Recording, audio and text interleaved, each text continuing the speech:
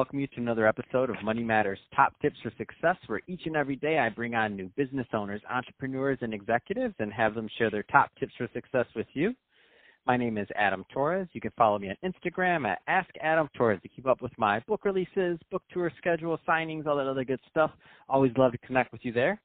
And as always, if you'd like to apply to become a co-author of one of my upcoming books, just head on over to the website, moneymatterstoptips.com, and click on Become an Author to apply. All right, so today I have Lance Loveday on the line, and he's CEO over at Closed Loop. Lance, welcome to the show. Thanks for having me, Adam. So I'm excited to get more into what you're doing over at Closed Loop and how you're helping your clients. But before we do that, let's get a little bit further into your background. So how did you get started in your career and in business? Yeah, it's kind of a long story. I'll make it short. I initially thought I wanted to be a lawyer and went to law school and figured out, I hate analyzing things 12 ways from Sunday once I've figured out the answer. And that's what you do largely in law schools. You beat the heck out of a case once you're briefing it and so on. So made the decision to drop out of law school, ended up getting a job in politics, which, as it turned out, ended up being great training for a career in marketing.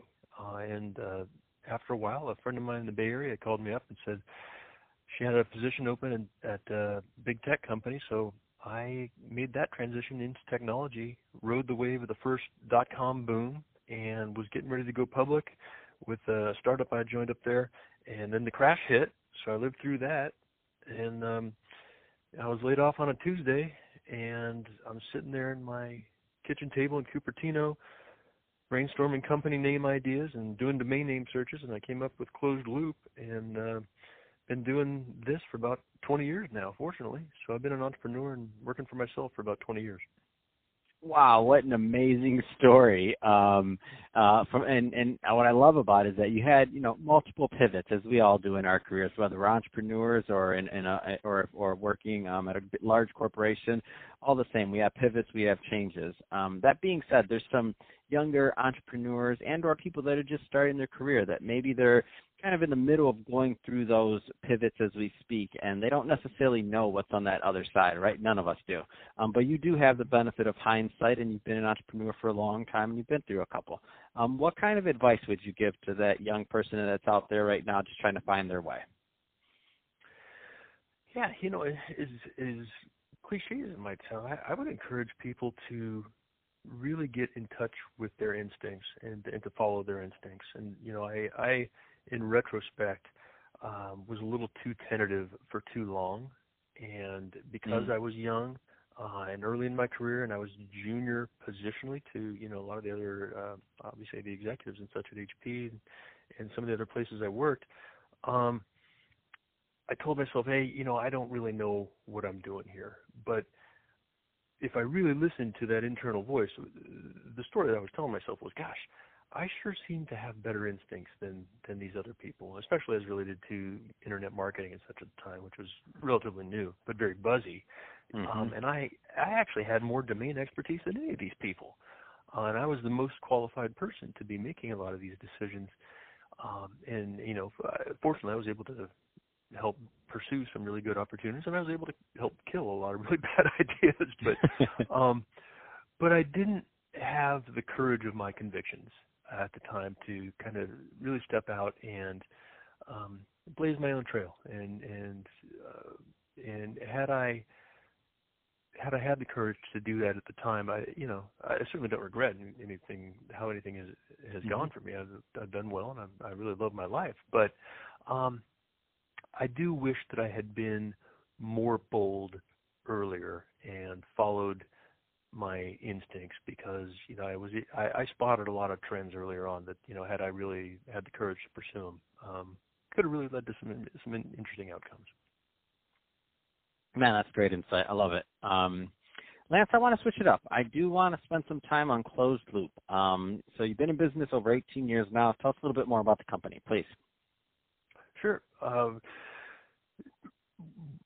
When I was working in tech in the Bay Area, I was one of the first advertisers on GoTo.com, which was one of the first paid search engines out there. Wow, yeah. GoTo.com, became Overture, which was bought by Yahoo, which is now defunct. Which you go way back. Oh yeah, I've been at this for a while, and was one of the first advertisers on Google. And this is like before Google AdWords or any of that stuff. We actually called Google on the telephone and bought all their inventory, and we bought it on a cost per impression basis. And Google at the time was they didn't know how to value their ad inventory. They didn't know how to forecast their inventory, and they didn't have a platform to manage it all. So we literally bought all of the ads for the one keyword at a time. So I was representing Quicken Loans at the time, and so I called up and said, we want to own the ad space on the keyword mortgage for all of Get out. No, serious. And refinance. Dan Gilbert must have loved you. Oh my gosh. Actually, so I got to launch the paid search campaigns for Quicken Loans way back then, and I met with Dan and his exec team, and oh my gosh. We I kind of had to sell them on this as a viable channel at the time. This is how far how long ago this was, and sold them on it. They were convinced, and then obviously they've grown by leaps and bounds of their own accord, and more power to them. But yeah, I was able to kind of be at the tip of the spear for them, and launch their paid search campaigns, really helped to scale those, and then they built up an amazing internal team to take all that stuff over time, and so I got to have these really interesting experiences early on as the industry was evolving in terms of paid advertising, paid media, and I started off as a lone wolf consultant, but had opportunities start to come my way that were going to require me to grow the company. And so I bit the bullet around 2004, 2005 and started hiring people and building a company, and told myself that if I kept the bar high on the quality of people I bring into the organization, that I could avoid a lot of the common dysfunctions that seem to set in as companies grow. And I'm really pleased to say that for the most part, I feel like we've been successful in that. We operate at a really high level. We run really sophisticated campaigns for our clients who are mid and large size spend advertisers, and we've developed our own technology over time that we use to help them outperform the market and gain market share, and we have a lot of fun in the process. And I've surrounded myself with A players, and when you surround yourself with A players, you can't help but want to always up your game, and that has really helped me to just generate a lot of enjoyment, a lot of success, and a lot of joy.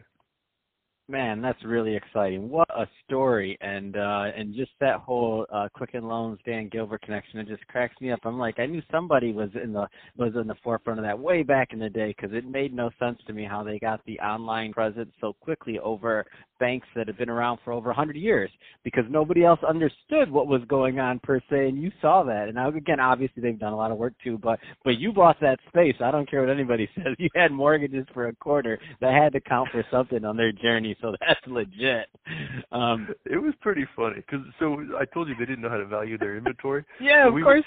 And we knew what it was worth, of course, so we'd call up and lowball them.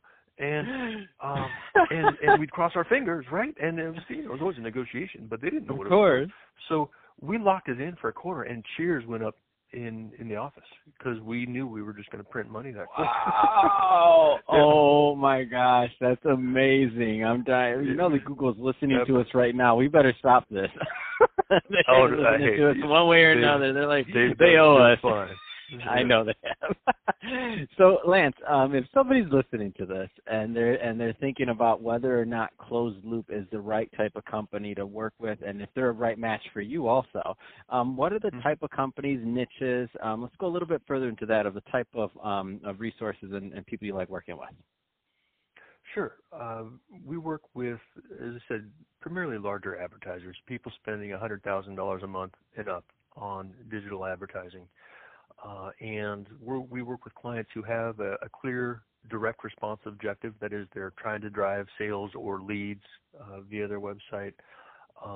And we run those digital media campaigns for them. We'll build the campaigns, we'll instrument them, We will tie together their back-end tracking, their CRM systems, so that we can do what we call full funnel optimization on those campaigns and optimize to lead quality, optimize to long-term customer value, and ideally make these paid channels a form of competitive advantage for our clients.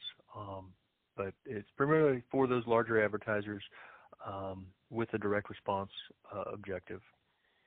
Any kind of trends you see, just in general, that you care to comment on in either digital advertising or digital overall? I mean, you have a pretty unique vantage point because you were there. I mean, once you said the go-to and then the Yahoo, I'm like, okay. So you know some things, you spotted some trends. Not going to tell you to have your crystal ball on what's next, but any trends you care to comment on? I have been really surprised by the growth and the effectiveness of paid social, and even for B2B clients.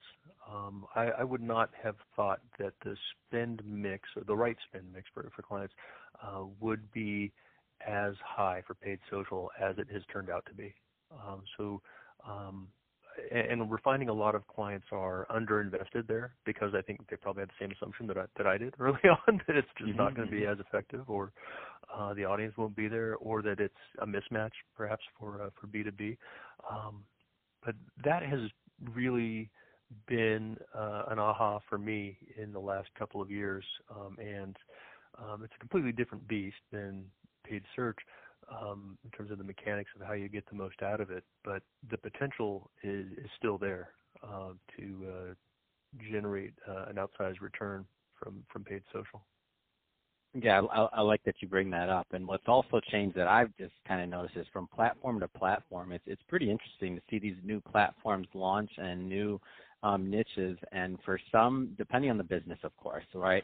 But for some businesses, even a smaller platform, and typically the advertising can be a lot cheaper on that newer platform, depending, right? They can really generate significant revenue, even with not the highest user base and not the highest even name value for some of these influencer marketing campaigns, and it just blows my mind on the type of revenue that can be generated with the right mix and the right people doing things. It's amazing to me.